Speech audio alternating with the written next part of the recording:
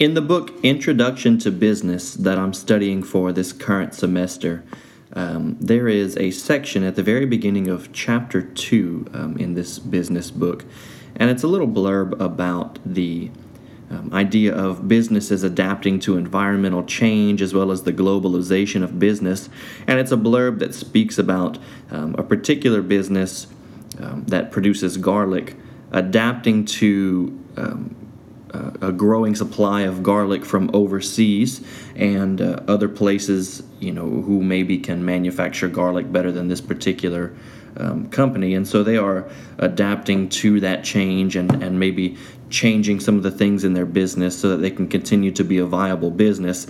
But what really caught my attention as I was studying through this business thing, there is a quote that sort of speaks about garlic and its use in history, and therefore its demand by consumers varying over time based on what it's primarily used for in every different era, I guess you could say.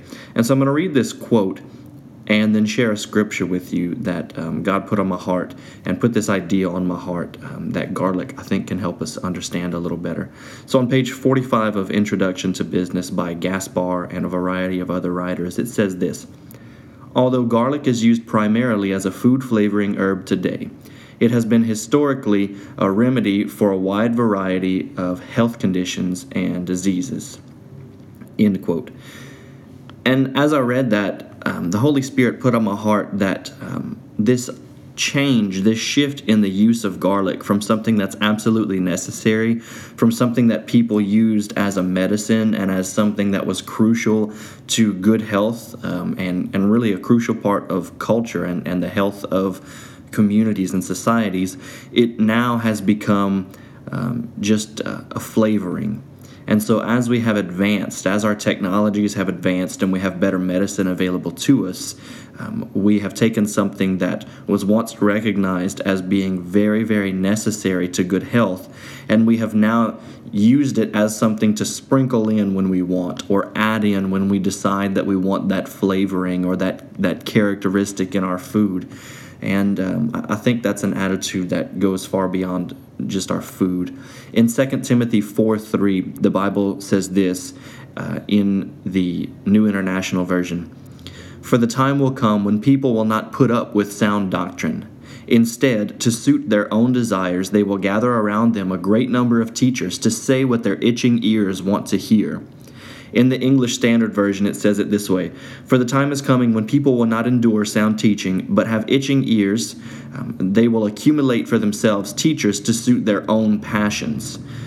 And I think that idea of garlic once being recognized as crucial and valuable, and now being used as a flavoring, I think can really speak to us in regards to this verse from 2 Timothy, again, chapter 4 and verse 3. We have all these other things available to us now. We have all of this other entertainment and all of this other short-term temporary satisfaction, all of these other things that we can make a part of our lives for us to find satisfaction, for us to find some very short-term fulfillment. And what has happened is that we have now lost the understanding of the necessity of the Word of God. The Word of God went from being a primary factor in the establishing of even our country, much less the culture that we have here, especially in the South. The Bible went from being something that was crucial and necessary and recognized as being important to health. Not only the health of the individual, but the health of the society, the health of government and culture in general. And now the Word of God is taken as we please. The Word of God is read when we have time, or read when we have a need for something that we know it can be found in the Word of God. When we're going through something, then we get our Bibles out. When we're going through something, then we go to church. When we're going through something, then we ask somebody to be praying for us, or when we see somebody else going through something that's particularly difficult, then we say a prayer or two for them. But just like garlic used to be used for a wide variety of health conditions and diseases, as this book says. Just as garlic used to be absolutely necessary and a part of everyday life for people to maintain good health, so also should the word be the same for us. And yet, just like garlic, now the word is a flavoring that we add in whenever we feel it convenient. It's a flavoring that we add in when we pick and choose that we want to add it in, and that's something that should not be the case. I believe that we have become very casual and very passive in our intake of the word. We have been very casual and very passive in our application of the word to our lives and our studying of the word and understanding of the word.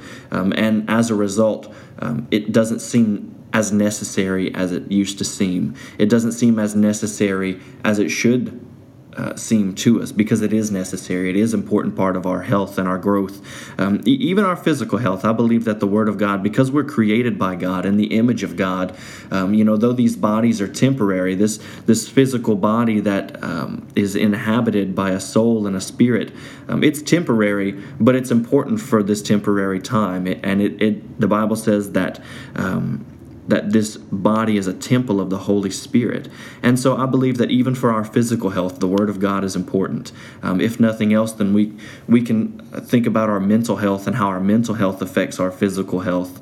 A person who has depression or anxiety maybe will struggle with their physical health as a result of their mental health. And it's easy to see how something like the Word of God can affect our mental and emotional health, and therefore it affects our physical health as well. And so I believe that this understanding of garlic, once being necessary and now being used just as a flavoring that we add in as we please, really speaks powerfully of our attitude towards the Word of God. I believe that we have come to use God's Word as a flavoring. Scriptures that maybe we heard somebody say on the radio or in a sermon or a podcast, scriptures that maybe we once had memorized, but now we don't really remember them right anymore. I heard somebody say the other day, misquoting Psalm 23, saying something about walking through the valley of death. But that's not what the Word says. The Word says the valley of the shadow of death. For God's people, we don't have to fear death anymore. Death has been defeated. Jesus' sacrifice on the cross allowed us to go through a physical death. Now, at some point in our lives, we will die a physical death. But for God's people, we have the opportunity through salvation now to live eternally with God. And so we misquote scriptures, which then changes our understanding of the Word, and over time we forget what garlic even tastes like. Over time we forget that garlic is even useful for something other than just a nice flavor or a nice complement to a situation in our lives. And so the Word even has followed suit, and we misquote and we misunderstand as a result. And I believe that we really have to take a step back and evaluate our attitude towards the Word. In the example of garlic, that metaphor kind of starts to lose its effectiveness whenever you think about the fact that we do have very advanced medicine that replaces what garlic can do. We have antibiotics and things like that that are far more effective than garlic. But when it comes to the Word of God, there is nothing more effective. There is nothing that accomplishes what the Word of God accomplishes for God's people. Nothing satisfies, nothing brings fulfillment, nothing brings joy, nothing brings peace other than the Word of God. So while this earthly example of garlic, I'm grateful that it sparked this thought in my mind, and I hope it does in your mind as well. Understand that where the metaphor of the garlic falls apart, the understanding that it speaks of the Word of God does not fall apart. The Word of God is absolutely vital, and there is nothing else other than the Word of God that can bring us the things that we need and provide us with the good health spiritually, mentally, emotionally, and physically that we have to have as people if we're going to live the life that God has called us to live, an abundant life, a life that's effective for building the kingdom of God, for glorifying God, and for growing the family of God. We're called to a great task here on earth, and we have to have good health in order to work in the way that we're called to work. And in order for us to have that good health, we have to have the Word of God, not as a flavoring, but as an every single day meal and nourishment for us to be healthy and well and strong and continue to grow and develop as God has called us to.